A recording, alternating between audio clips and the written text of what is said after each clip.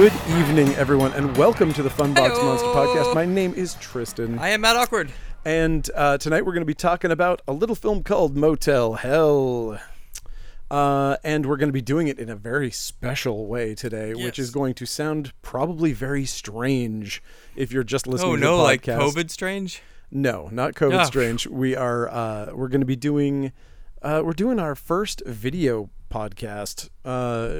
It's basically a test. Hi, I'm over here. I don't know if it works. Matt's going to try to direct it. This is a brand new system. We have no idea what we're doing. So, it's going to be hit or miss. It might sound really funny, but it's going to be hit or miss, just like this movie we're covering. Whoa, hey, coming in hot. I wanted to, since this was going to be our first time doing something new, I was going to try to have a positive attitude. I'm positive. I wanted to come at this movie that I am totally positive. That I think is a very hateful, very upsetting film that kind of bothers me in a lot of ways, and has haunted me since my childhood. I was hoping to make peace with it through this podcast. Okay. Maybe. Or maybe not. Anyway, what are we doing? We're going to be talking about Motel Hell. Motel Hell. So, 1980. 1980. Yeah, like I said, this movie gave me issues when I was a kid. I watched it way too young, and I still, I had to ask people throughout the week, who knew the movie. I asked a bunch of people, is this a disturbing movie? Does this upset other people? It does not disturb me at all. I don't find it. You said that it was very disturbing. I didn't find anybody who agreed with me. So nobody found it disturbing but you. People who find horror movies in general disturbing did, but for me, this was viscerally upsetting. I felt sick to my stomach watching some of this movie, and I guess it is held over childhood feelings about it, because when I watched it, it freaked me out. I hadn't seen it since high school, and I remembered it being dull. That was the only thing I really remembered. And I still find it kind of dull. I don't think it's a bad movie. Yeah. But man, I just feel like it's half an hour too long. It feels like it's 3 hours long when you're watching it. That's how I feel when I watch this thing. It does. I'm just when is this ending? Too long. Yeah, and it's props for, I don't know, I mean, it's not that original Cannibal Family, that's been done to death, but it's definitely it's definitely unique. It's got some ideas. Yeah. It's got some strong ideas, and I applaud it for those things, but it turns out, when we saw it, my feeling was, I was watching it and I was like, this feels like a Chainsaw level, Texas Chainsaw 1 level horror movie that is just meant to be disturbing. I don't feel it's that way. Upsetting. I don't feel it's that and visceral then just at has all. Little things in it that are funny. Yep. It's not a comedy, and it wasn't written that way, and it turns out that is absolutely correct. It was not written as a comedy. It was the comedy elements were added after the fact. Just basically because I guess they decided it should be a parody? Yeah, I guess that was the director's decision. They asked him if he would do it, and he said yes, but only if it can be funny and lose, I guess there was bestiality and a bunch of other nasty. This would have been a great time for the camera. I almost did a spit take when you said bestiality. I don't know the specifics of that, but from what I see, yeah, the director was just it's too dark, it's too grim. If we can lose all the dark, grim stuff and do this, then I'll be on board. And they were like, okay. Oh man. I don't know why they would cave like that or not want to make what they thought. There aren't a million directors who could have done the movie they wanted to do. I don't know. It's not this guy isn't exactly bringing a massive CV with him that's we gotta have the guy that did, what was his other movie? He had a bunch of creature features and sci-fi horrors back in the day. Nothing that was really a big name thing. Yeah, I guess he was kind of out of work and they tossed him a bone, and I guess he still got his way even though they were tossing him a bone somehow. Weird, I'm not sure. There you go. I mean, good on him, I guess. But it looks competent. I mean, the movie itself looks fantastic. Sure. Acting, everything across the board, really good. I think that it just suffers from vision problems where it doesn't feel like a singular vision of a singular director. You know what I mean? It feels like it almost feels like movie by committee, which is weird for an indie that is about cannibalistic monster farmers, but It does. It still feels like studio interference because it feels like there's like 3 different tones that don't match each other. My problem is it just doesn't make sense. Like, Ooh, I don't understand what the hell the whole lawn planting thing is for. Like, they never said it, but you said it the other day, right? Yeah. They were trying to make them like veal, so they never moved, so they got stringy. But I mean, wouldn't that be the same thing as just tying them to a table and not letting them move at all? Like, Sure, but it's not as upsetting. it's not. Yeah, it's not as visual looking. I mean, and also it doesn't require any extra stuff. You know, you don't have to buy anything. They already had an auger sitting around, so they just dig holes. I mean, that scene when they plant them and the scene when they break their necks pulling them out of the ground. Yeesh. I don't know, everything about this Bothers you? It bothers me. I mean, it brings up like it's like factory farm issues where it's like real things that happen in a way where it's like, well, you know, I'm not a vegetarian, but I'm also not stoked about the way that animals are treated in factory farm situations and wish that they could do better. I also find it and funny I don't like seeing that shit. I also find it funny that it's Motel Hell and not Hell Farm. Like, we have a farmer and his whole this entire thing thing is planting people, but it's like, let's throw a hotel in the mix and barely do anything with the damn hotel. It's one of those common hotels that has an adjacent farm. And you know how, like, in Psycho, like, he gets his victims when they, like, go to the motel? Like, that would make sense. Like, this one, he's out there popping people's tires. Like, he owns a hotel. He's actively telling them not to come to the hotel. He's constantly putting the no vacancy sign on the hotel. Like, what the hell is the point? Dude, what the hell is the point of the hotel? I mean, we find out later what the point of him getting the people the way that he does. It's that he uses his creativity. It makes him feel creative. Yeah, yes. I mean, and before that, you're like, so you put bear traps in the road, whatever. Right. And then the cows happen, and I went, okay, okay, you're the right. cow is creative. You got it.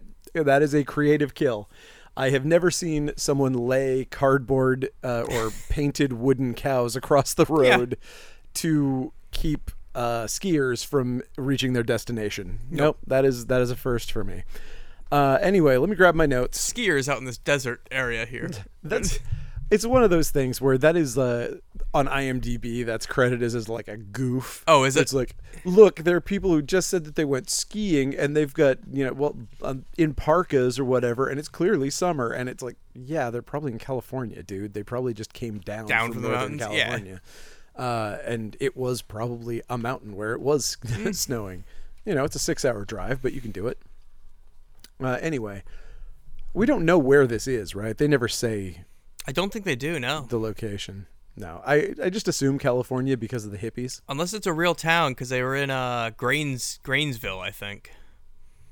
Sure. That's what the lady says on the radio, the skier, when she's getting chased. And it's also on the church when the absolutely pointless Wolfman Jack pastor scene. They just got Wolfman Jack, and they were like, we got to write him something. We got Wolfman Jack. We'll just make him a pastor. Yeah. I got a crazy idea. How about making him a DJ on the radio? Yeah. Maybe he said, I won't do DJ on the radio. Oh, I wouldn't doubt it. I wouldn't blame him. It's entirely possible that he was like, yeah, I'll be in the movie. I will not be a fucking DJ. Yeah, that's fine. Okay. Yeah, let's roll. Speaking of why they called this movie Motel Hell, we find out in the first 2 seconds why. Because somebody had the brilliant idea that, hey, wait a minute. At the Motel Hello, if the O goes out, they're at Motel Hell. Yeah. And so we see a flickering O on the hotel, and it goes out. And it's nice, as cheesy as it is, the ending is a nice bookend for where it's like, okay, so Motel Hello, and then it explodes at the end. I was like, okay. I also just absolutely love the neon font for the credits in the beginning too, like Happy Days or like Porky's font, and with the lights all shining red, the pulsing red with those neon light credits. Like, I just think that looks fantastic. Absolutely, no, I agree. Let's see. All right, so we see our Rory Calhoun, aka Farmer Vincent, smoking a pipe on the porch. He goes inside and grabs some shells for his shotgun. Uh-oh. Oh boy, something's going down. He pulls his shotgun down off the wall and passes his unconscious, what I thought was his wife. I mean, I think everybody watching this assumed that was his wife. His sister? It's his sister. Okay. I did not And did know you that. realize the cop was his brother too? Later on, Bruce? I never caught that. Yeah, they do. It's true. And he mentions that right at the end. He's like, I'm glad I ran away at 11. Like, because he says, like, brother messes it up. Hold on. Yeah. Rory Calhoun is conservatively 176 years old in this movie. And that guy's Don't like look 35. At me. I didn't do it. Okay. Maybe cannibalism keeps you... spry. No, wait. Makes you age prematurely? Maybe he's only like 40. Yeah, no. He also says Bruce is the biggest cannibal in the county. He's been eating my meats for all the time. The biggest cannibal in the county. You know, also not a bad name for a movie. No. Biggest little cannibal in the county. So, all right. He does the... she falls asleep listening to the evangelist preacher, who is played by Wolfman Jack. And that's a recurring thing that honestly doesn't get used or really go much of anywhere. It's completely unnecessary. The Wolfman Jack and the whole... that. Sure, but I mean, like, the fact that he's a preacher and that they have some like religious... he says you can't have sex before he gets married. So it's Right. like, yeah, they have the religious angle, but it doesn't go anywhere. Yeah, they're not using it. All of that could have been just completely scrapped, in my opinion. Agree. But she's asleep watching this TV evangelist, and he goes out and flicks the no vacancy on the neon sign, and he gets into his truck and drives down the road past a billboard with his face on it, advertising his famous smoked meats with the slogan, "This is it," which is the most uninspired slogan I've ever seen in my life. I didn't notice that. This is it. This is it. I mean, later Coke would have a very similar slogan, so maybe it's a better slogan than I think it is. Coke is it was a legitimate huge slogan for a while. Yeah. So there you go. They probably got it from Farmer Vincent. Thieves. Bastards. That's the worst thing Coca-Cola has ever done. Yeah, sure. Yeah. Don't Totally. look up anything that Coca-Cola has ever done. We're going to lose him as a sponsor now. Shit, what I mean is Coke is it, guys. Coke's the best! Coke's the best. Farmer Vincent sits by the side of the road with his shotgun cocked and waits for an unsuspecting couple on a motorcycle to hit his bear traps? Yeah, but what's he got the shotgun for? Just in case. I guess that's a backup. But he doesn't want to kill them. He's keeping them alive to plant. Like, is it just to get them if they didn't get knocked out to begin with? Maybe he's going to shoot out their tires if they if they don't go off the road. Who knows? That's very strange. There was something later on, I don't know that I put it in my notes, but I think there was something later on where he was like, I used to just shoot out their tires or something like that. So maybe maybe there's like some sort of, this is his creativity really gotcha. blossoming Yeah. at this point. So the shotgun is just a backup. Yeah. If my creative trap doesn't work. Yes. I still don't really know what those were. I think they were like bear traps. But... Yeah, they were like mini bear traps. Yeah. Okay. And so the bike goes off the road. The woman is thrown clear of the accident, and the dude hits the tree. This is such a wonky crash, too. I kind of hate this scene because it's just like nothing happens to the bike. The guy just like jiggles his handlebars a little bit, like, oh, I've been sabotaged, and the bike has a sidecar on it, even. Yes. So it's not like they're gonna fall over. Yeah, exactly. This part was weak. Sorry. It was weak. But I also, every time I see an indie movie where they have like a bike crash or something like that, I'm like, good. They did it without killing somebody. Fine. I always feel like if you don't have a budget and you're doing something dangerous with a motorcycle, I'm like, it can look shitty. I'm glad everyone's okay. Maybe it's because I've gotten old, but I'm just like, I'm glad that no one was murdered this day on set. Okay. So Vincent drags the dude into the back of the truck, and he sees that the girl is still alive and kicking. She's real purty, so I guess he feels bad for her and puts her in the cab. I guess. Maybe he's smitten with her. Is he though? Was his motivation this from the start to hook up with her? I think it was. They make it very unclear. They definitely do. But the fact is that he looks at her and sees that she's hot and is like, maybe she goes in the cab of the truck and maybe we put her inside. So I think that's it, but it is definitely... And that girl was played by Nina Axelrod, who was a casting director on Critters 3 and 4 and played Leonardo DiCaprio's mom at the end of Critters 3. Sure did. Critters Month continues! Much to everyone's chagrin. Whee! I love that not only did we hate Critters Month by the end, but everyone else who listens to the podcast did. I'm so glad Critters Month is done. Sorry, everybody. Jeez, I didn't know this free podcast was cramping everybody's style so much. Anyway, okay, so he comes back to the house holding this woman, like Frankenstein carrying her, which, good on you, Rory Calhoun. You're like old as hell and can still lift a lady. It's the meat. It's probably the human flesh that keeps him so spry. So his sister is not terribly impressed with this woman from the get. Yeah. And she continues to be unimpressed with her throughout the whole thing. Which is strange. It's like they give her the jealousy of a wife, but it's his sister. Like, I mean, listen, this movie so far, everything is so creepy that you can just read into it that there's an incest angle because everything else is so gross. Well, I really wonder if there was, because that's, again, maybe that was some of the seedy stuff that the director is like, I don't want to do this. I don't know if they had that in there, but if they were throwing bestiality in there, and I don't know where they would throw that in there either, but apparently it was, so who's stopping them? I cannot even imagine where that would have gone in this script. None of it makes sense unless there's literally a character that they catch violating a farm animal and then kill him. That would be the only place I could imagine them putting it. Like, to have any of the main characters committing bestiality. Yep. I don't know. There was a Jerzy Kaczynski book that I read that had weird bestiality in the middle of nowhere in this horrible World War II thing. So, people like to put that in as a disturb somebody kind of moment. Anyway, let's see. Oh, by the way, of course, Ida, the sister, is played by Nancy Parsons, a.k.a. Miss Ballbricker from Porky's. So that Porky's font at the beginning is pretty apt.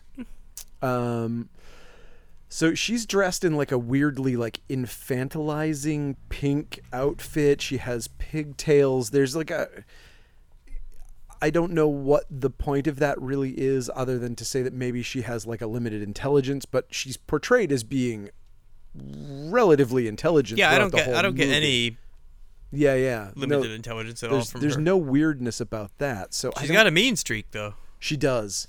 I mean, it's a good look, honestly. Yeah. So it's a cool character. She is a cool character. She does amazing work in this movie. This is definitely like her role of a lifetime. So whatever you may think of the rest of the movie, she kills it 100%. And honestly, so does Farmer Vincent. I mean, he's like a regular Rory Calhoun. Oh, he's totally great. Yeah. Okay. Standing there. It's like a little Rory Calhoun.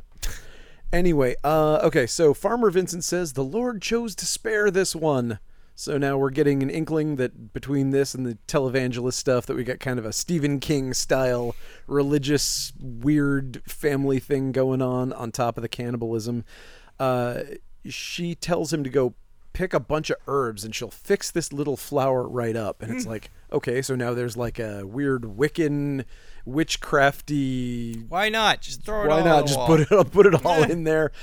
Either maybe she's a genius botanist, maybe it's a Resident Evil game level that I don't remember. Whatever. Magic herbs.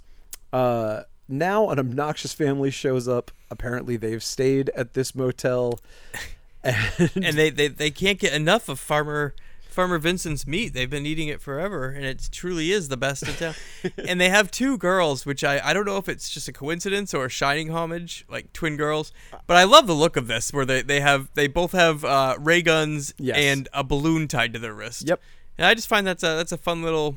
It was cool. Quirk detail, yeah. I mean, and also the ray guns made noises that were exceptionally annoying, and so it added to them running around with the balloon and shooting the ray guns was just very, very irritating, which is exactly what they wanted. And so, yes, I also like this. This is like the theme throughout the world, like through literature, through everything, through horror movies. If you taste human flesh, you just cannot go back. You are addicted to human flesh forever. Wendigo. Yeah, I guess it even goes back to the Wendigo thing. And then you fight Wolverine, according to certain books that I've read. Anyway, so he has gift packs. They're way too reasonably priced. They're way too reasonably priced. $2.98 for dude. $2.98 for a full box of meats there. Come on, man. There can't be that many. I don't know how he keeps his volume up. Well, this is also 1980, so that $2.98 maybe be like $10 or $12 now, which is still too little. A good deal. It should be $50. I mean, human flesh is expensive. Does he? Okay, so all this meat is it though? He gets it for free, kind of. I guess he just has to put the work in. It just seems like it's a lot of work. And he spreads it out through 100 miles. If it's really popular, he's delivering meat 100 miles in a circle. Yeah. I mean, maybe it's a very small town. It seems, I don't know. That seems like a lot of bodies to process. Yes. Somebody might just notice some people missing over the past 30 years of doing this. And you might think that considering he doesn't dispose of anyone's vehicle or move it anywhere, like he just dumps them all in the same lake.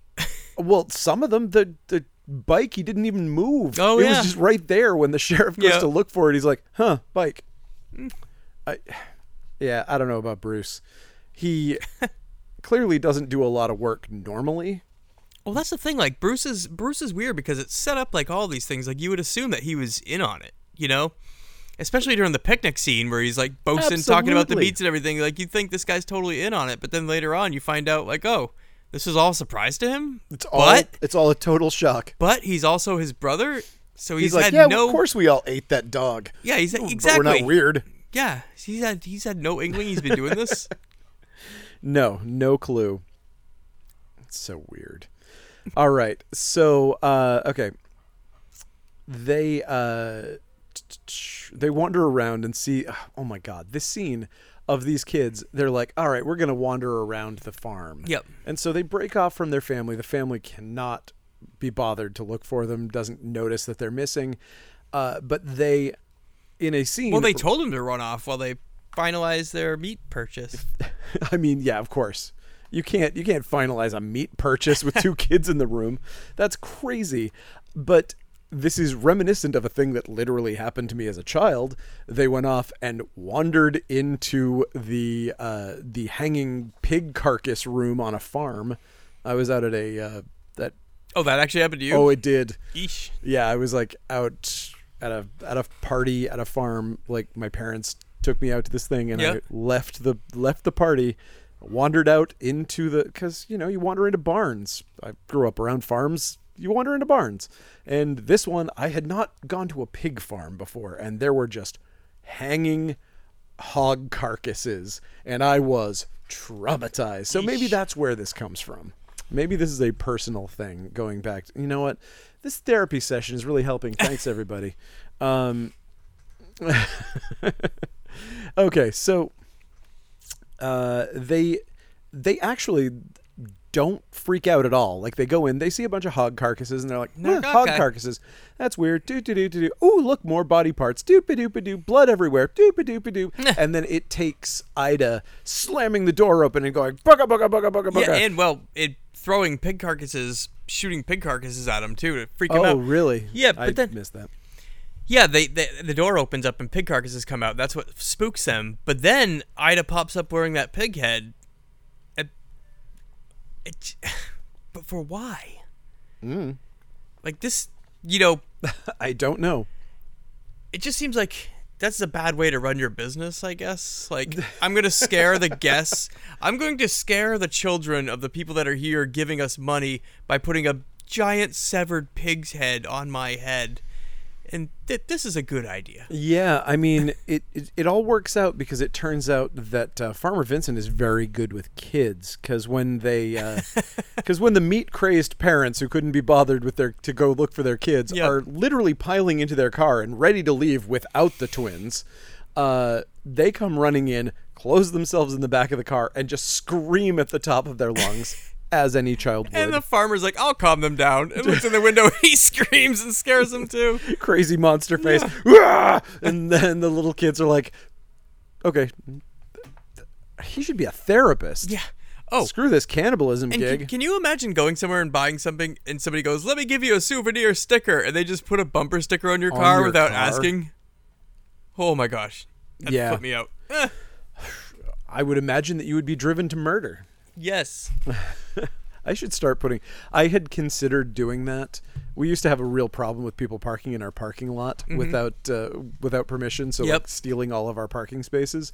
And I'd considered just putting bumper stickers of the store on their cars. Perfect. Just to be like, there you go. Well, at least you can advertise for us. Plop.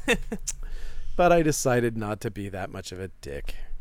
Because I'm only a dick in theory. And that store is Coast City Comics and coastcitycomics.com. As you can see, looking around, you can see that this wonderful store that you're seeing before you in wonderful, I don't know, YouTube vision, whatever you want to call it.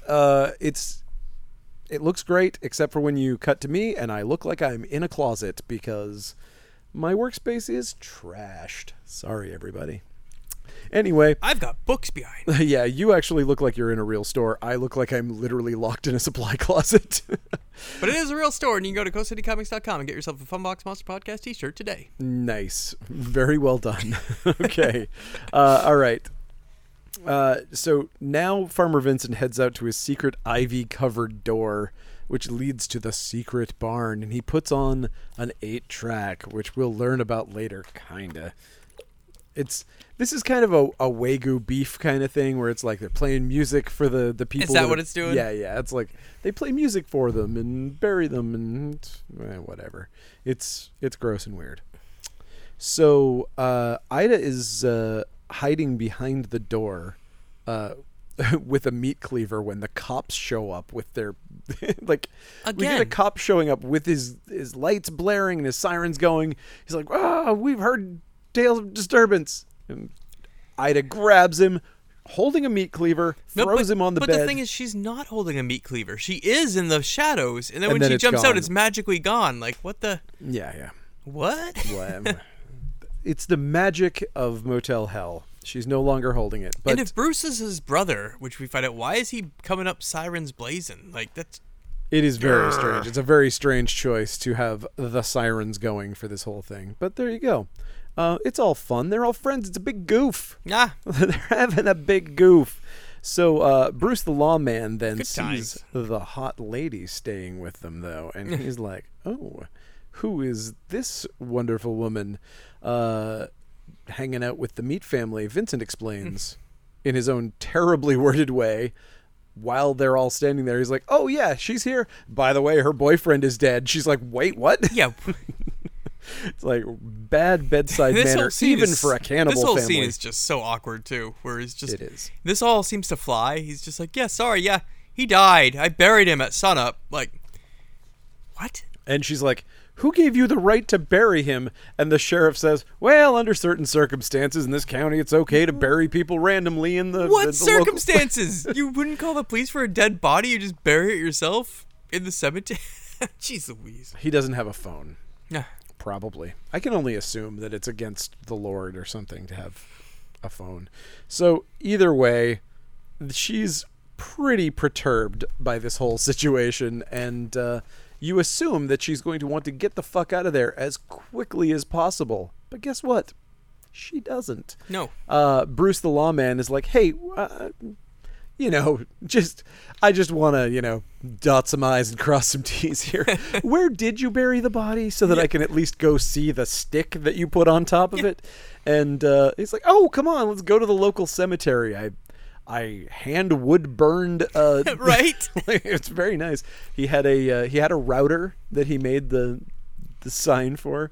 He has a little wooden cross. Did you notice, dude? Her boyfriend too is like 50 something. I noticed that right away, and I was like, I think that's planted the seeds for why she would. I guess she likes the older guys. Yeah. Honestly, I thought that was kind of brilliant in a weird way, where I was like, I mean, it is inexplicable that she would go for Vincent, but then when you see that she's with a dude who's like 60 years old, you're like, oh, okay. Yep. Maybe that's the thing. And then when you see the guy later, you're like, that dude's not 60 years old. 60 in 1980, that guy would have looked haggard as hell. Yeah. But anyway, so I guess actually she doesn't really get much of a chance to say whether she's going to leave or not, because basically Vincent cuts her off before she can say anything, and he's like, we're gonna need help around this place anyway. It would be nice to have a new face around the place. I'm sure you don't have any life of your own whatsoever to get back to. No, of course her family doesn't want to see her. She doesn't have a job. She doesn't have anything. I mean, she was riding in a motorcycle. Yeah. She couldn't have anything going on in Doesn't her even life ask outside. where that motorcycle is. Couldn't want to go to the funeral of her boyfriend. Yeah, well, there won't be one because he already got done buried. You could at least do a service. Yeah. Maybe tell somebody in his family. Get Wolfman Jack to do the service. Ow! Looks like your boyfriend died, baby. Oh, baby, your boyfriend's dead. Oh, thanks so much for coming out to this cemetery. And yes, my entire Wolfman Jack persona is strictly lifted from Upright Citizens Brigade. Yes. If you have not seen the doorbell sketch, just search Wolfman Jack doorbell yeah, on YouTube, and you'll find the Upright sketch. it's pretty great. All right, so we cut to the next day, and Vincent is feeding his pigs, and the USDA inspector comes by to see if the pigs are sick or whatever. And do you know what happened here? Because I could not figure it out. So he, like, the inspector, like, looks at the pigs. He's like, da-da-da-da-da. He's down in the pen, and he looks out into the distance, kind of at the road. He sees the wonky secret garden wall, I think, is what he sees. It's not clear at all, but I think that's what we're supposed to gather, is that he's seeing that secret wall and seeing that, hey, oh, okay, that just looks a little weird over there. Is he hiding something? Like, he can't tell if it's like a... But I mean, when he goes over there, like, Vincent comes out of it, and he's holding a bloody fucking cleaver when he comes out. And when he comes out with the bloody cleaver, the USDA guy's like, whoa, oh my God, he falls over and falls in the mud, like slapstick style. But it's like, do you not know what he does with the pigs when he's done with them? Yeah, right. Like, is this a mystery? Oh, are you to killing pigs here? My God, this pig farm has a slaughterhouse on it. This is unbelievable to me. It's like, dude, that's... I also think it's funny, too, that he jumps into his car with the mud. Like, he's wearing a trench coat, and that got completely covered in mud, and he doesn't think to, like, take that coat off first before sitting down. That's just how shocked he is to find out that these pigs are being killed right here on this premises. He has to go investigate this. What could possibly be in the room with the bloody cleaver where the pigs are being processed? Yep. And somehow he actually is surprised by what he finds. Well, I mean, it could also be... Oh, yeah, because he's not looking at the secret wall at that time. He's looking at the shed, right? He's trying to peek in the shed. Maybe he's just trying to see if he's following health. Maybe he's just trying to see if he's following health code recommendations. Well, if he's with the USDA, he's more than welcome to go look at that. Just walk in there. Just be like, all right, I need to take a look at this because, you know, the federal government wants to know if there's rat feces in your smoked meats. But I guess he's just there to inspect the hooves of the pigs, which are apparently infected. So, I mean, already he's got a pretty serious ding on him, so oh well. So after this guy gets freaked out by finding out where bacon comes from, we find the new hot girl Terry watching The Evangelist on the couch with Ida. She's saying she really doesn't know if she should go home. Or, yes, go home? Does she have a home? Well, she mentions it. She says, I don't even know. Should I go home? What should I do? It's like, I just don't get her motivation for staying here. They didn't set up her having a bad home life or whatever. The entire Terry thing doesn't make any sense to me. It feels like they're relying on the audience to say, oh, she's with an older man. She must have, daddy issues and a bad home life or something. It's like, okay, come on, guys. I mean, it's 1980, but please. This is weirdly sexist even for 1980. Anyway, okay. So, Vincent starts talking about how she's blessed to stay here. And she flips like a switch. And she's like, wait a minute. Maybe God does want me here. Oh, yeah. It's so dumb. As if the evangelist has totally like convinced her. All right, yeah, I was like a free. He is Wolfman hippie Jack running around with a Hell's Angel or whatever. But this Wolfman Jack fella's got to make some really good points. So, he hits the no vacancy sign again, and we find the USDA guy has decided to sneak up at night. He's snooping. He's snooping. He's snooping again, like you said. He's USDA inspector. He has the right to check this your shit out. job. It's like, if you feel uncomfortable, you work for the government. Bring a partner. Bring a cop. You know, like, dude, you can literally shut this place down with a word. You don't have to tell him to his face. Yeah. You can say, you're shut down, and then just people go out there and make sure that he's not doing stuff. And if he doesn't do it, they take him to jail. So I don't know. I don't know what to tell you. But whatever. We just had to have him get caught and put into the sack. So that's basically what happens. He uncovers a secret garden. I love that they call it the secret garden in this too, which is, I was like, oh, that's what the movie Secret Garden was about. It's about people's heads. I rented the wrong secret garden. Oh, really good.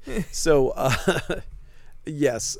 So he goes in. He sees that there's a bunch of these potato sacks on the ground in this garden, and then one of them starts to move, and they're making these hideous hissing noises because, as we find out later, they have been operated on to take out their larynx or whatever. Their voice box has been removed, so all they can do is hiss. It just seems like that would kill them. Can you do that? Can you just chop somebody's vocals without cutting their throat? Sure you could. Absolutely. I thought the vocals were in the throat, so you'd have to cut the throat anyway to get in there. I mean, she's real good. She knows also. I mean, maybe that's why they're setting up her magic ability with herbs. Oh yeah, is to be like, oh, she knew how to cut this and heal them. Yeah. That she's got some sort of magic, witchy ability to fix people. Who knows?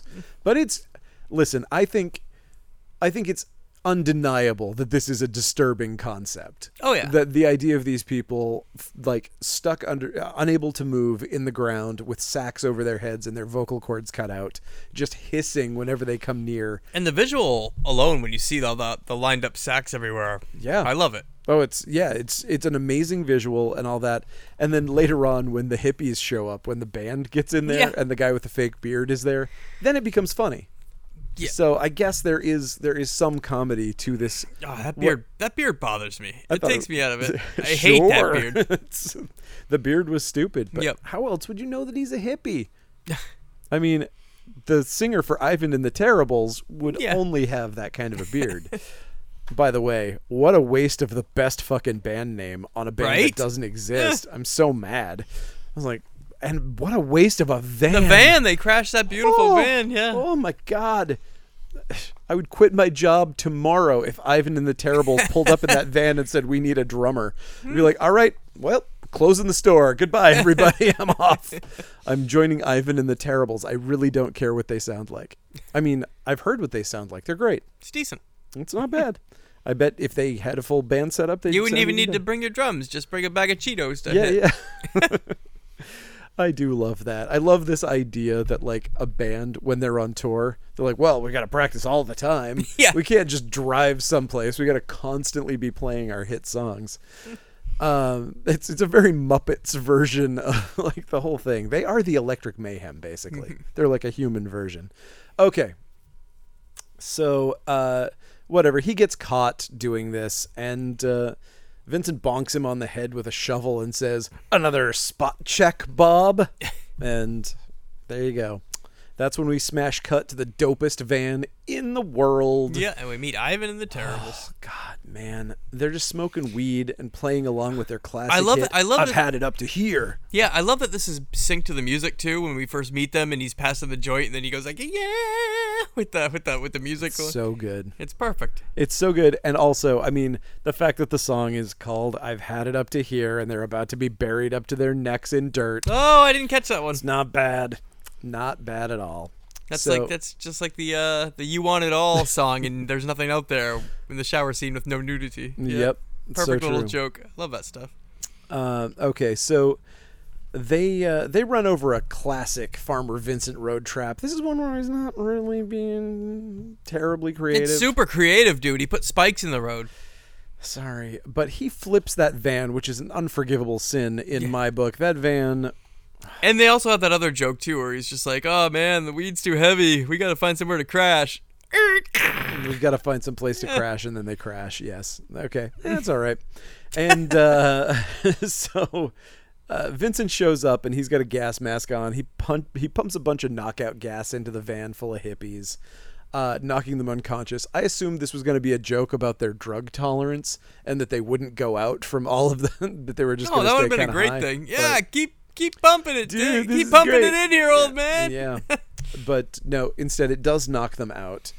And while he's moving them out, he and Ida have a stroll down memory lane about all of his various kills and, you know, the life that they've led so far. And he talks about how it's great for this for his creativity and all that stuff.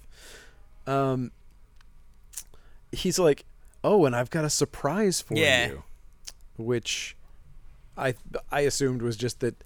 I was hoping when that happened, I was like, oh, she's a big fan of this band, and they're going to keep them hostage, and they're going to have to play for the heads in that.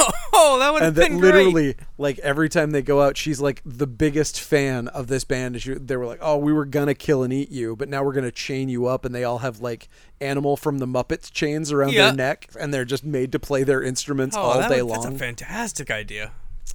Oh, what a lost opportunity. Real missed opportunity. But of course, we should mention that one of the band members is Cliff Clavin from Cheers. Yep. So that's pretty weird. Anyway, okay, so the surprise was that Bob from the USDA was there. That was the whole thing. Ida goes to her corpse garden to visit one of the people she has trapped there and to explain this whole thing about cutting the vocal cords and how they're kept motionless to atrophy their muscles and blah, blah, blah. She drags the band into the garden. Vincent augers some holes with his giant, auger, and they plant them. They plop them all in. They refer to it as planting them, which is pretty funny. I mean, I got to admit, there's something about it. And this is where we get the classic line, because they're hippies. So Ida says, "That sure is a bunch of funny-looking critters you got there." And together they say, well, you know what they say. It takes all kinds of critters to make Farmer Vincent's fritters. And then they laugh together. Why wouldn't that be on the billboard? Because this is it.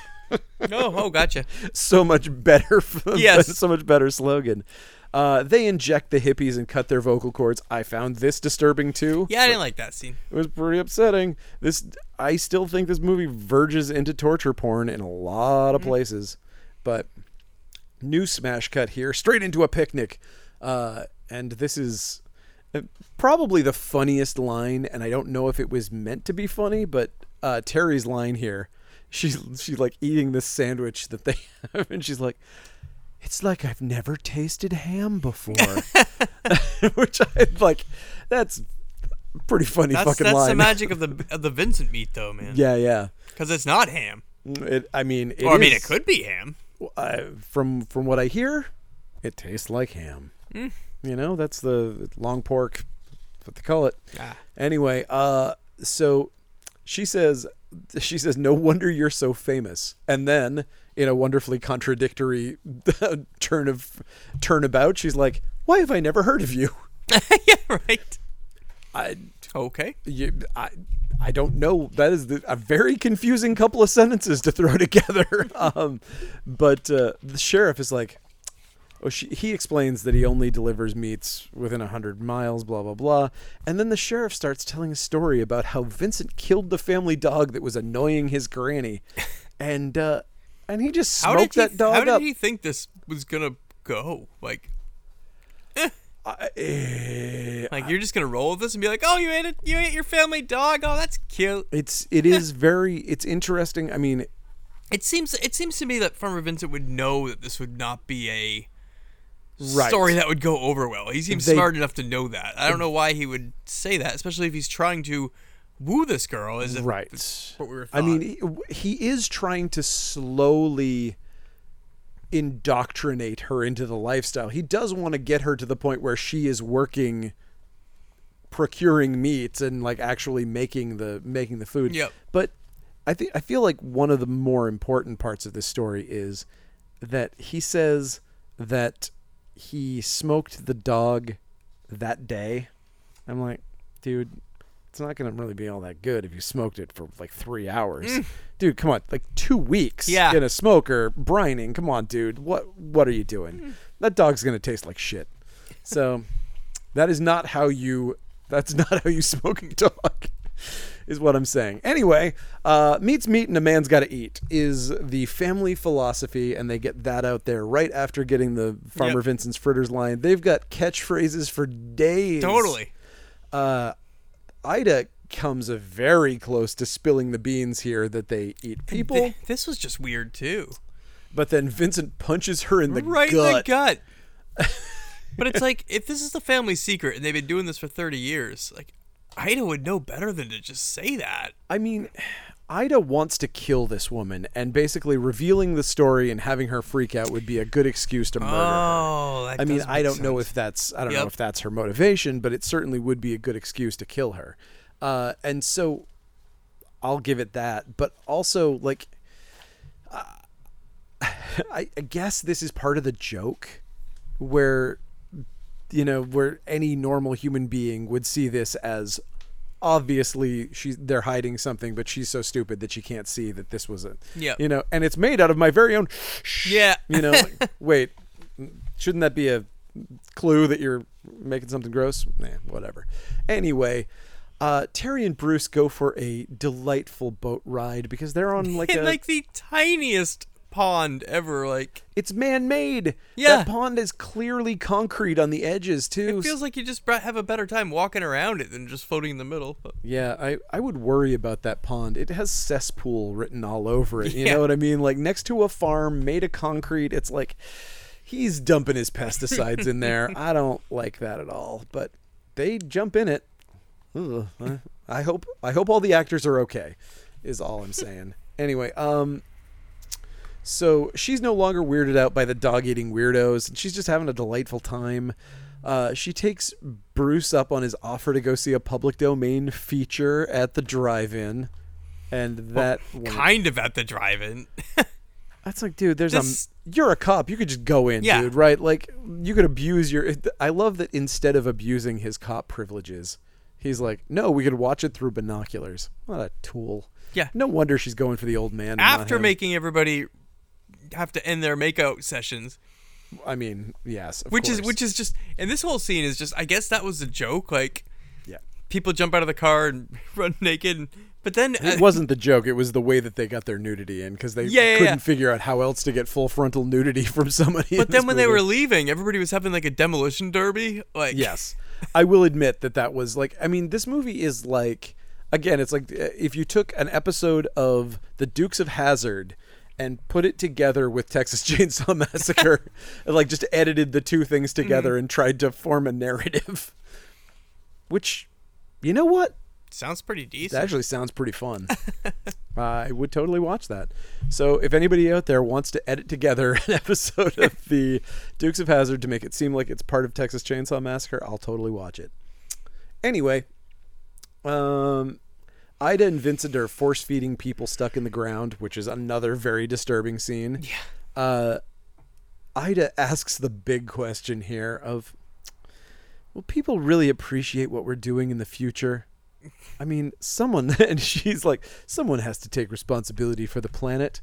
So we also get this idea that they feel like there's too many people on the planet, that overpopulation is a huge problem. Well, he straight up says that later on. And that they're going to... But it's such a crock of shit. Like, how much population control are you really doing with your little 10-person head guard in here, dude? Everybody's got to do their part, man. It's just like recycling. You know what? It may seem like it's just an aluminum can to you, Matt. But to some penguin, that's their life's blood. They're going to eat that can. Or something. I don't understand how recycling works. Anyway, okay, so what do we got? Oh yeah, the makeout spot, naked people. Oh, tiny bit of nudity, delightful. And then, how about a sexual assault? It's so weird because I don't want to say that I'll defend this scene, but I will say that it wasn't kind of. He was obviously way off base, pushy. but the person that said stop was not her. Not her. That it was made to sound like she said stop, but it was someone else as like a distraction. She absolutely was on the verge of saying it was the movie that said, or no, it was the girl on the radio. Girl on the radio. Because the skiers had a CB radio, I guess. Yep. Of course they did. So weird. Yeah. So, let's see. Yeah, this is where we cut to the skier. This is where we cut to the skiers too, while they're watching the movie. So, yes. While they're watching the movie through binoculars, like, could you imagine watching a whole drive-in movie sitting in your? And they pipe the movie. And they pipe the movie in through the police radio, and they have to watch it with binoculars the whole time. It's pretty stupid, but as an experiment, I'd love to try to watch a movie in binoculars now and see like wouldn't your arm get so sore holding those up for the entire 100%. Just stupid. I don't need to do the experiment. I know it's going to suck. You already know. Yeah. You already know. But I gotta say, this next scene for a movie that I didn't feel like had a lot of actual comedy in it, this worked for me. This I found very funny. The cows? Yes. Yeah. The cow scene. So, like, the two ladies returning from the ski vacation, they're going down the road, and there's just a bunch of, like, cartoon cow cutouts blocking the whole road. They look like those really shitty lawn decorations that people have in their garden, or they did back in, like, the 90s a lot. Yes, and they're just like, there's cows in the road. So the joke is that they can't tell that these hilariously poorly made cow cutouts aren't actual cows, and it kind of made me laugh. Whatever, it's funnier than the human veal scenes. And the other thing that I loved was her line. She goes out there and she sees that there's a bunch of cartoon cutout cows in the road, and she's like, there's something weird going on. Solid observation, lady. Loved it. So after some arguing, the driver pulls a handgun from the glove box, hands it to actually goes out, looks at it, blah, blah, blah. And then she gets got. She gets gas mask slapped over her face in a very sloppy bit of work by Farmer Vincent this time. Oh, totally. This is not up to his normal. I also find it weird work. that he doesn't have a. Well, I guess this isn't a slasher per se, but you know what I mean. When killers have their typical look, like he wears that pig head at the end. Like it seems like it would almost work if he was wearing that pig head now. You know what I mean? So he had that identifiable bad guy mask. Absolutely. To me, this was going to be something where the pig head was going to be like, I thought the pig head should have been in the scenes where he's getting people, and then it was going to be a red herring that the person wearing, like, you were going to be like, oh, thank God we got Vincent, but then it was Ida wearing the pig head or something. You know what I mean? Like, it seemed like an excuse to put some sort of red herring death into the end of this. But, nothing. Or, like, to have Bruce wear it. To be like, oh, no, it was Bruce getting them the whole time. Yep. He was also one of the ones that wears the pig's head and gets them. You know, like, there were a lot of endings to this that would have been a lot more like a normal horror movie. Or, you know, or at least felt more satisfying, I think. But it is what it is. So, the person who was in the passenger seat gets into the driver's seat, drives off. She's getting away somehow. Farmer Vincent's 1940s Ford is catching up with her Cadillac. Yep. Not 100% sure how that's happening, but it is. And luckily she has sleeper truck. Yes, I'm sure that he's got like a nitro boost on it or something. It's all rigged up inside. But she's calling on the radio, doing a report about the person chasing her. And we find out that Bruce is kind of surprised that there is someone trying to murder someone out in his jurisdiction. Mm-hmm. Which, again, that now we know that he's not in on it. He's not in on it at all, no. So he's just very stupid and a terrible, terrible officer, which, you know, is not a crime. Being stupid and a bad police officer isn't technically a crime. There'd be a lot less police officers if it was. Oh, some harsh rebukes to police. I didn't say that. Certainly not when people can see my face. Oh, God. Matt, you're done. You're ruined. It's all over for you. Canceled. Yeah. No, I think the police have a little more to worry about. Anyway, let's see. The sheriff, again with the fucking Dukes of Hazzard stuff, they get caught in the mud, and the sheriff tries to push him out. Woo! They're out to try and save this person, but he gets caught in the mud, and he falls down, and he's all muddy. Hilarious. Back at the motel, looks like Ida forgot to turn on the no vacancy sign. This is going to cause a real complication. People may actually come to our hotel that we're running for some reason. Yes, and then we'll have to kill them where they are in an easy way. Instead of setting traps, we can make them just come to us. It just seems so much easier. Yeah. There's no wreckage to move. There's you can just drive the car to wherever you need to go. Nothing here seems like... I just don't know why there is a hotel in this.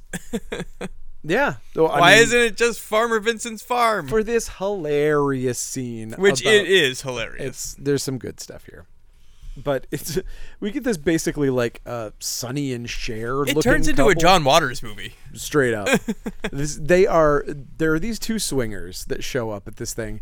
Apparently they paid to be Farmer Vincent. He put it in a swingers publication magazine pamphlet thing? The back page. He paid for the entire back page of a swingers magazine. I guess it's a half-size pamphlet, whatever. It's a zine. Yeah, it is. It's essentially cool places for swingers to go for a good time, and of course Farmer Vincent's Cannibal Ranch is one of them, and they're all surprised by this. Farmer Vincent is surprised that it's there too, so that's very odd. But this is this type of swinger that only exists in movies, where they have literally every fetish. Oh yeah. If you have every fetish, you no longer have a fetish. If your fetish is just having fetishes, that's weird. I'm going to put on my clear plastic tutu and wear a bra and pour jelly all over me and, whip meat as well. And I hope I get to have sex with an old man. Yeah, I hope that I get to have sex with this weird-looking lady. I'm into being whipped. I'm into, literally they hope that they're into animals. There's a bestiality reference there. Is there? Oh, there was... He says, I hope they're into animals. Oh, I bet that was where the bestiality... That's where our bestiality was going to come in. Oh, gross. Anyway, but as a joke, it couldn't possibly be. But whatever. They are into literally everything. And Farmer Vincent and Ida are like, yeah, go on in and we'll meet you in there. So that's weird. But the dude looks like Sonny from Sonny and Cher, very much, and the lady looks kind of like Sybil Danning, I guess. So Ida comes in. They're all excited that the two of them are there, and Ida's got the knockout gas. It makes no sense. And they're like, "Yay, nitrous!" Yeah, I'm so excited. That was pretty funny. I guess I can see them thinking that that's what that was. And she's like, wait, this doesn't smell like nitrous, but they've already been tied up for the bondage that they're also into, because they're into literally everything. And there you go. Gonna get eaten. Now, Vincent has decided that he's going to move Terry along in the introduction to his business. He's going to teach her the art of smoking meat. And you will definitely hear the term smoking meat a lot in this movie. Smoking meat. Yes. I don't really understand how this was supposed to go down. I think he was going to ease her into it. And Ida was going too fast? Ida didn't think she was going to learn at all. Oh, Ida was just like... She was trying to cover up... Ida didn't want her involved, so that's why she was like, oh, let's leave here. Okay, I think I get it. I think I understand this. So they go into the slaughterhouse. Well, because I think Ida was actually going to... Yeah, because Terry looks into the slaughterhouse. Terry looks into the slaughterhouse and finds... Because Vincent actually tells her to go in. Yeah, But then when Ida pops out, she was like, what are you doing? She's like, I was going to learn how to do this. And she's like, oh, that changes everything. But then Ida notices that the fingers are floating up in that soup that she was about to process. So she's like, oh, I can't show her the body's parts yet. Right. I mean, I think I can't. I would just be pulling shit together. I can't show her the body parts now, but I was almost about to expose this entire thing at a picnic 5 minutes ago. Right. But I think what this does is this gives them the opportunity to go out to the pond, go inner tubing, and then give her the chance to try and murder Terry. I think this whole scene should have been excised. This whole entire part. This entire scene was to see Terry's boobs through a white shirt. And it made a funny joke, too, with the tubing thing, when she was like, because tubing is putting the stuff in the sausage. Yeah. And it's like, oh, we can't do the tubing because of the body parts. Whee! So that was a pretty funny gag. Okay. You know what? I think I finally get that, and I think, okay, you know what? That's all right. I'm all right with that. It's a funny gag, but I just feel like this movie is too damn long. And Sure. this whole tubing thing, while, yes, fun Boobs. eye candy and boobs, but it's just, why? Like, why? I mean, she could have killed her in the shed if she was just going to kill her. Like, unless Ida's just seriously broken. yeah, I don't really understand. I mean, if she was going to kill her, or unless she's she literally right there with a bunch of chainsaws or unless she on the was wall. going to try to drown her and not be like, I don't know where she went. That way there would be no body to like explain to Vincent. Yeah, that might be it. So, who knows? But we go through all this. She tries to drown her, but Vincent saves her in the nick of time. We go back to the house. And Ida pretends that she was just scared and she was flailing because she didn't know how to swim, and so she almost dragged her under. Oh my God, I'm so sorry.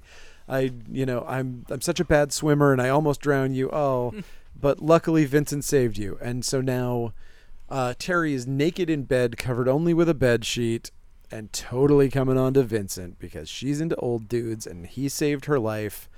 And she's like, let's do it. And he's like, no, we must be married.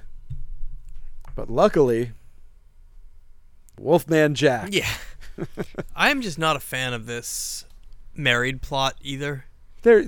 You could cut this whole thing. Again, that's what I'm saying. I think this is just somebody who is old enough that Wolfman Jack was an idol of theirs and wrote him into this thing and extended this movie by 10 minutes, 15 minutes maybe even, that it didn't need to be. And it's a mistake. Yep. I think that's it. I think it's just, they wanted him in here, and this is a perfect way to do it. But man, yeah, because when they do the cameo, he's the one that tells Bruce that they're getting married. Like, Bruce could just see them being boyfriend girlfriend at the house and be like, "Why the hell are you into him?" Like, and that could lead to the same thing that it did without the whole married subplot. Right. Exactly.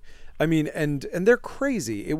It really feels more like a crazy horror movie thing to have the sister be the person presiding over the wedding. And just like, they've got a crazy mishmash of cannibal Satanist Christianity. You know what I mean? Like, the idea of this, the whole hillbilly backwoods cannibal thing is like such a trope, such a terribly insulting trope to anyone who's Appalachian. But it's this trope that, you can play with and do whatever you want. It can be like, oh, we've been so isolated that we've developed our own strain of Christianity that is based around cannibalism. Yep. Sure, whatever. And she's the priest or reverend or whatever.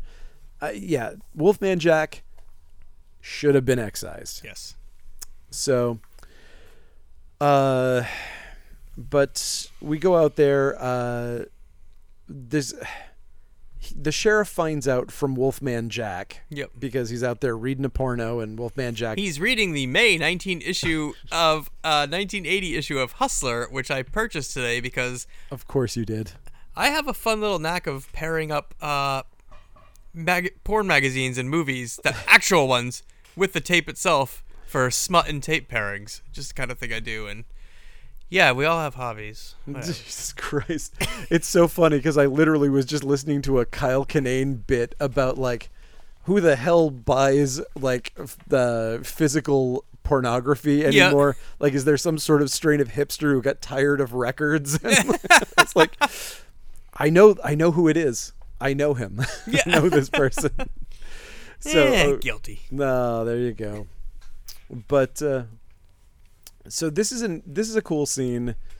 This is the sheriff. When he finds out, he flips out. He runs in. He busts down the door of the bathroom where Terry's taking a bath. And of course, we get a bunch of boob shots. But he's like, "We gotta get out of here." Blah, blah, blah. You can't marry him.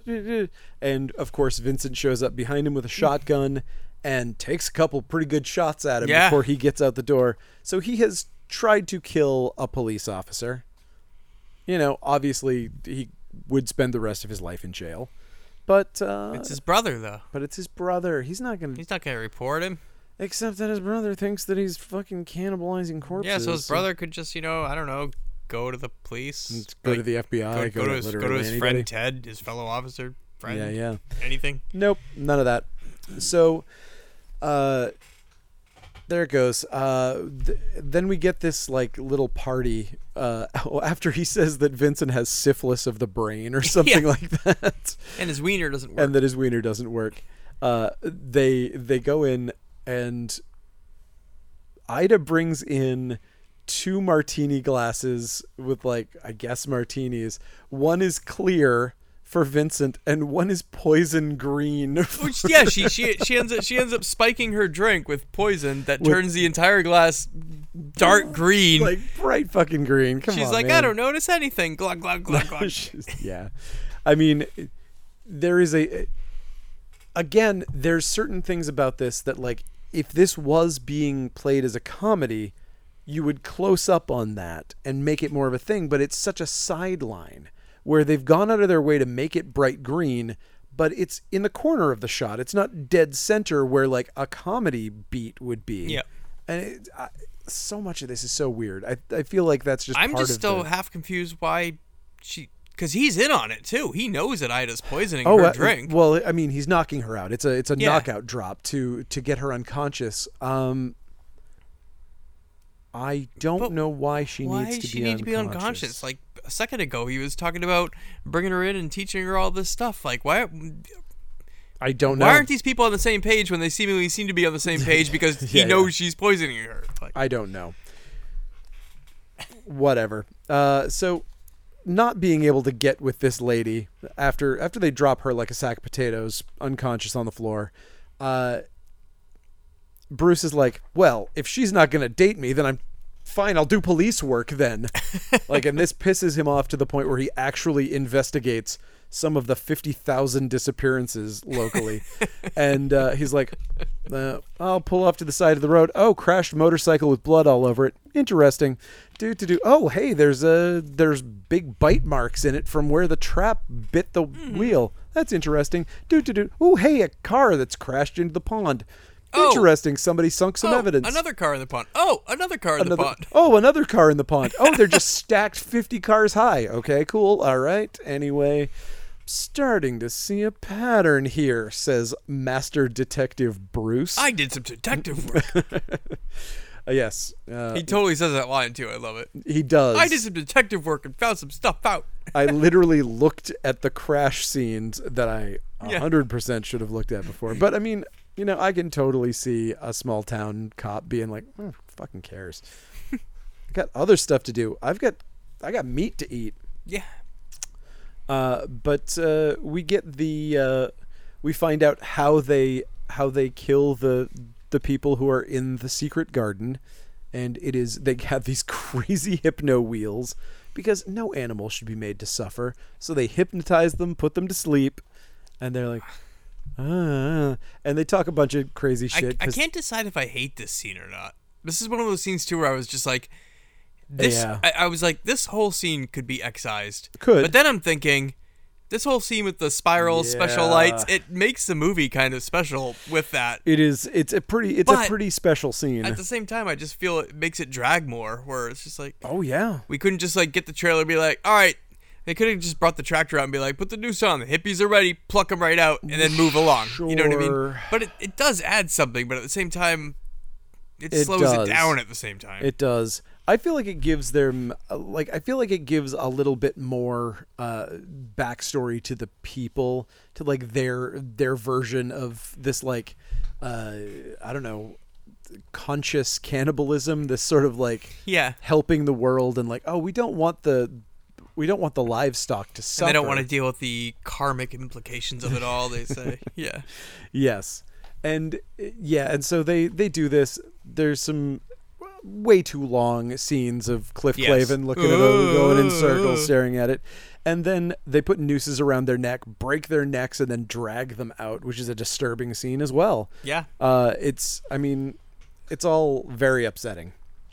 So, that's the end of Ivan and the Terribles. A total waste of literally the best part of this movie. Yep. Like, that band could have been so much. They could have done so much with this band. And I'm sad that they did not. Anyway, Bruce continues to do the absolute minimum amount of police work and yet finds all the evidence of Vincent's murders. Like, literally any human being who walked anywhere in this town would have found one of Vincent's murder scenes. And Vincent and Ida are now back at the slaughterhouse, cutting clothes off the band, and Vincent takes a big old taste of people jerky to see if it's ready. It is. It is. And somehow one of the planted people gets loose here. Is it Bob? No, it's Boris. Sorry. It's Boris. It's dude's girlfriend. Terry's boyfriend, yes. So he somehow wiggles himself out of the ground. And took him long enough. It did. And Bruce breaks in while this guy's escaping. Mm-hmm. Bruce now breaks in to shake Terry out of her drug-induced coma. And she blows him off, assuming that he's just making stuff up to try to get with her again, which is not far from the truth, probably. She's all druggy groggy too, but she's also from the wine.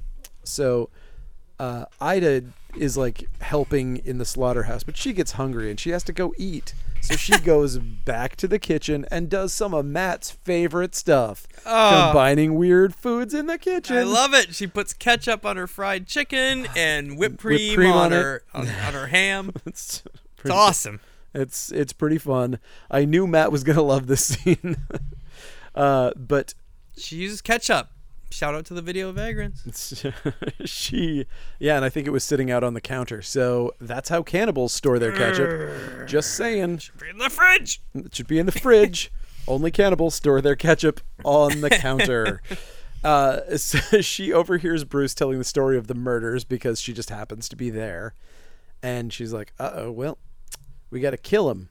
And this gives... like the distance between Bruce leaving, he's like, I'm gonna go, and Terry's too slow for him, so he's taken off. But this distance gives Ida just enough time to attack him, and I could have sworn she stabbed him in the stomach or something. I don't understand what happens here. I was like 100% sure that she had murdered him, but she just, I guess, punches him in the stomach to unconsciousness. It just cuts in. This is like, I'll go find him later, I guess. I think maybe she football tackles him hard enough to knock him out or something like that. Sure. That might be what's going on. But yeah. So he's unconscious. She steals his gun and pulls the gun on Terry, and now she's like, "It's time to teach you the finer points of meat smoking." Which was what they were going to do anyway. Yeah. But, she doesn't really freak out enough, but I guess she's also groggy from being drugged. And I don't know what the plan here is. Is the idea like, I'm going to bring her in here, and if she sees what we're doing and doesn't lose her shit, I won't shoot her? I have no idea. That's my best guess. But Boris has freed everyone in the garden, and now we have full on, like, basically they're zombies. Like, yes. I think that was supposed to be a gag too, because they're all walking like zombies. They're making hissing noises. They can't talk because their vocal cords are cut out. It is a serial killer's idea of a funny gag, I think. But they do the full on, like, Night of the Demons walk down the walkway hotel of the hotel. boardwalk there. Yeah. And they catch Ida smoking a cigarette, and she's attacked by all the garden people. I love how Ida's just like, oh shit, bring it on. She doesn't like run or scream. She's just like, I could fight like 20 people at once. I mean, that is so perfectly her character, too. I love that because it is 100% what that character would have done. So I did enjoy that. She does not run. Spoiler alert, she could not fight 20 people at once. Turns out she overestimates her abilities. They proceed to, I assume, beat her to death. At this point, well, no, they beat her to unconsciousness because we find out later she gets planted. Which is so stupid. Like, both these characters have anticlimactic ends that I absolutely hate. Especially considering what she did to them was drastically worse than what they did to her. And they're just like, we're going to put you upside down in the ground so your feet are kicking. You got your larynx cut out. What are you doing? Like, you should probably do, like, I would assume you want to do worse. Yeah, I wanted like a grisly death for this character. I want a grisly death for both of these characters. They both just like go out like suckers. Vincent, maybe not the way I would want to go. Vincent's death was unpleasant. I would prefer he finish the job and be in two pieces. It's same. Like, give me a cool final death, not like, ow, I cut my stomach. Oh, crap, I'm going to die now. But then he couldn't bequeath the farm to Bruce, and it's like, dude, it's your brother. You kind of don't have any other relatives. Yeah. It was going to go to him. He works for the police. He was going to make sure that place went to him anyway. Yeah, and we don't even get Yeah, whatever. But Vincent goes in. He gives his villain speech about how there's too many people in the world and not enough food, so he's getting a twofer by killing off people so they're not taking up any more space. Boris is trying to find an access point to the slaughterhouse while Terry's trying to get out. And she's like, she tries for the door, and Vincent's like, well, it looks like if you're trying to escape, then you aren't ready to be a part of the family, so we're going to have to cook you and eat you. And he also gives this silly, there's too much people in the planet speech. Yada, yada. And so Vincent ties her up like 20s serial style, like she's on a train track, like she's going into the saw for the log in the mill or whatever. It's very classic horror style. Yeah. But the Boris is watching from a skylight in the slaughterhouse. He couldn't get in the door, so he climbs up onto the roof and jumps in that way to. Super classy to put a skylight in your slaughterhouse, right? To get his revenge on Vincent. Yes, but he does. He falls through the ceiling, and and then Bruce blasts his way into. They just have a fight. Well, he takes out a Boris first. They have that tussle, and then he strangles Boris and chucks him into the smoker. Then he grabs a chainsaw to fight. Right. So we get Bruce coming in. He's got a shotgun, but we get the pig mask, the most which in picture form is an iconic visual. Like, it looks great. In practice is pretty fun too. What? I thought in practice it was pretty fun too. I thought the practical version of it looked cool. Oh no, I'm saying it definitely looks cool, and it's a striking image, but it makes zero sense here. Like, it's clear as day that Farmer Vincent can't see anything out of this thing. So, like, he's got a flair for the dramatic. Did he want to lose a fight? Like, he just comes out and he's like, I can't see shit. Let's fight. I think he was hoping to put him off his game. I mean, dude, come on. A guy bursts out of a room in a slaughterhouse, wearing a giant pig's head, wielding a massive chainsaw, coming towards you. Come on, that's going to throw you off your game. Oh, definitely. And I just feel like this works in a cartoon, but not a movie. Like, this would work in a video game. It Sure. did happen in a video game, Manhunt. Had Yeah. Pigsy there.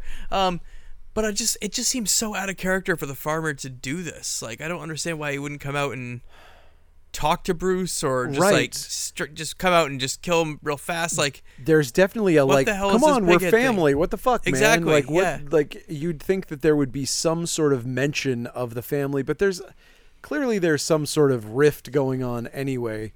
And apparently this whole chainsaw duel battle thing was just a last minute thought when they were shooting this thing that took 5 days to shoot, they said. This one scene, and I'm sorry, but I think this scene sucks. Oh, I thought it was cool. I think this fight sucks. I thought it was boring. Cool. I mean, the sound effects were hurting my ear. Like, it's definitely, there's something about there's no chainsaw fights in general when you're like, yeah, but like if there was a blade on that chainsaw, this would not go down the same way. You know, one of the chains would snap and someone would just basically get lashed to death. Yeah. Someone would get the chain across their face and die. But it's just such a clunky yeah battle here. I think this pig head image thing would have worked great if it just like popped out, killed the guy fast. But to keep battling with the pig head on, and I like silly stuff, but I'm just like, this is just. You see, I was too silly. This is like the one part of this movie that I like. So give me this. Come on, Matt. You can have it. Let me have this part and the cows. Like those two parts of this movie are well, I like the cows. are my two favorite parts. But yes. Yeah. So Vincent basically, I mean, we do kind of get to see the problem with the idea of like somebody wielding a chainsaw as a weapon here, because Vincent basically nearly takes out his own legs twice in this fight. And it's like, yeah, if you wield a chainsaw as a weapon, especially when you got a 50-pound pig head on your head, your balances are going to be all wonky as well too. You're probably gonna do something terrible to yourself. And guess what? Spoiler alert. He does. For what happens here. He basically walks into Bruce's chainsaw and saws himself halfway in half. And it's gross. Kinda. It's not, I mean, for this movie, it is a shockingly mild denouement for the character. Yep. Like, for a movie that has gone as far as this movie has gone, it's like, oh. In my opinion, it just didn't go far enough. I agree. I want to see a totally grisly death for this dude, and we just get this agree. like, ow, my tummy. Yeah, it's unpleasant, but it gives him a chance to do his last speech where... which was supposed to be a humor joke where he's like, my whole life was a lie. I was the biggest hypocrite of all. I used preservatives. I'm not going to lie. That landed for me, man. It landed. I'm sorry. Maybe I'm a sucker, but it landed for me. Not me. But yes, he bequeaths the hotel to Bruce. He's like, oh, well, you bested me fair and square, and the rules of rural wherever the hell we are, if you win a chainsaw fight, you get to keep my property. As long as you bury me come sunup. Yes, also a rule in this county for reasons unknown. And so there's another scream in the secret garden, and Bruce runs out to pull the only bag that's left in the garden, and he finds Ida's feet kicking upside down. Too. What the fuck? And she gives one last twitch and dies. This wasn't funny, or... It wasn't. And again, it's like, it's so cartoony. Yeah. And in a movie that didn't know how to be cartoony. This movie does not know how to be cartoony. Terrible at being cartoony. It is, again, it's like somebody, it's like a serial killer telling you knock-knock jokes that they made up. Like, you feel like you're in a prison, and like there's somebody who like ate his entire family, and he's like, you know what's really funny? Eating toes.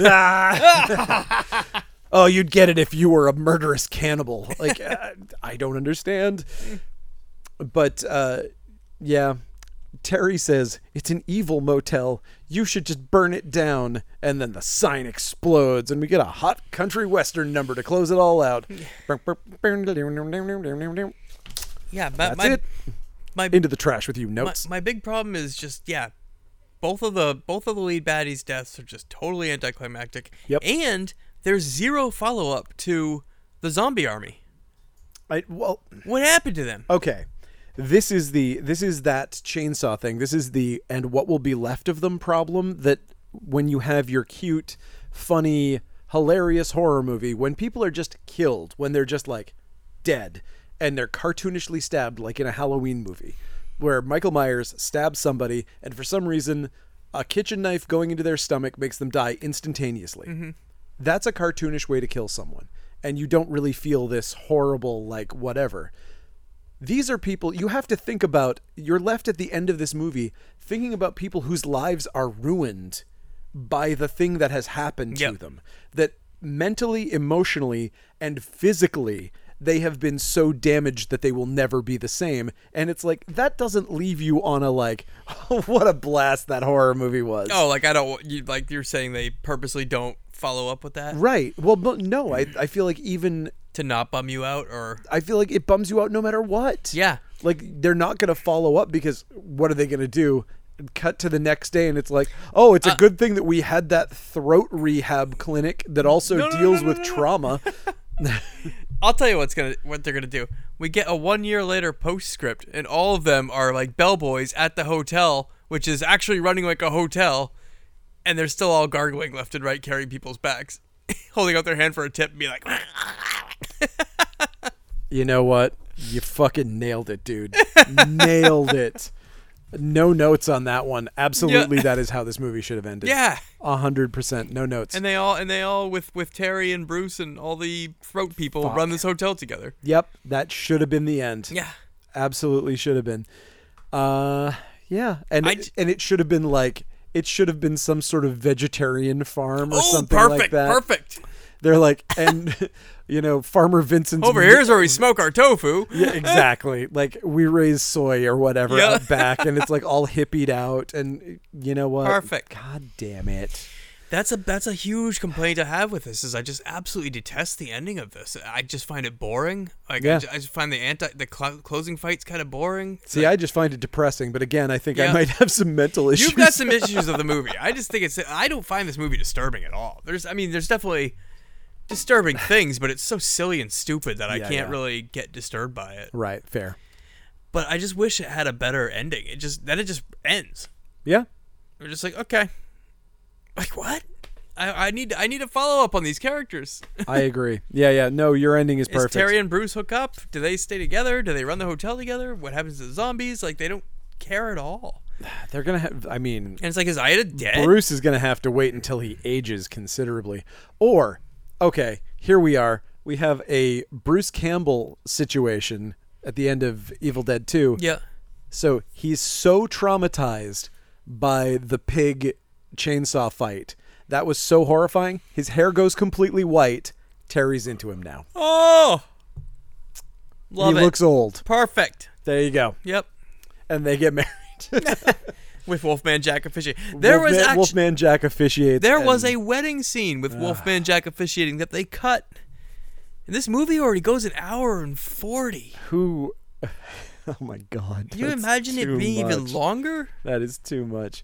I can't imagine what you could put in that scene to make it like what could possibly drive a wedding scene forward that would forward the plot in any way.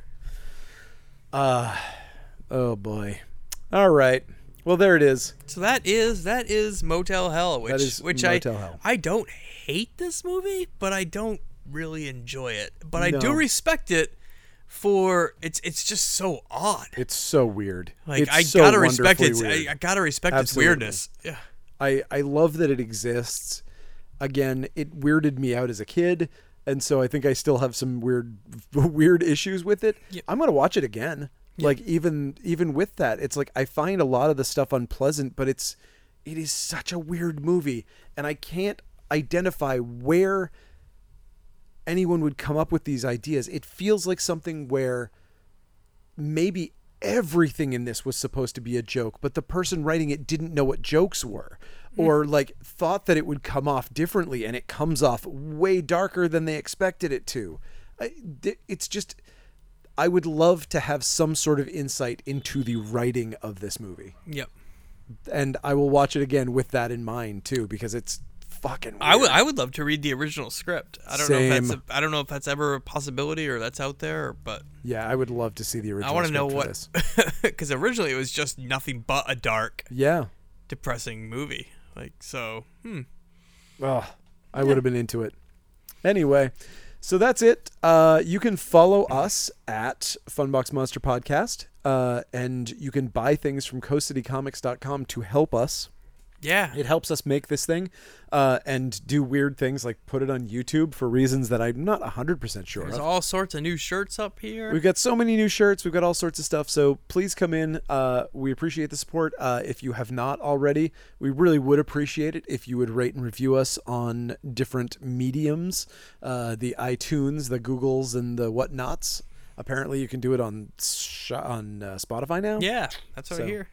So that would be cool. And you can follow me at Matt Awkward, VHS Fiend on Instagram. And make sure you check out the Video Vagrants group on Facebook. And we do a movie every Friday night on the Video Vagrants YouTube channel at 9 p.m. Eastern Time. Nice. Awesome. Well, thank you again. And we will see you next week. Good night. Peace. Bye, wherever you are. Oh, are you up there? Oh, hey. Oh, it's that one. This is weird.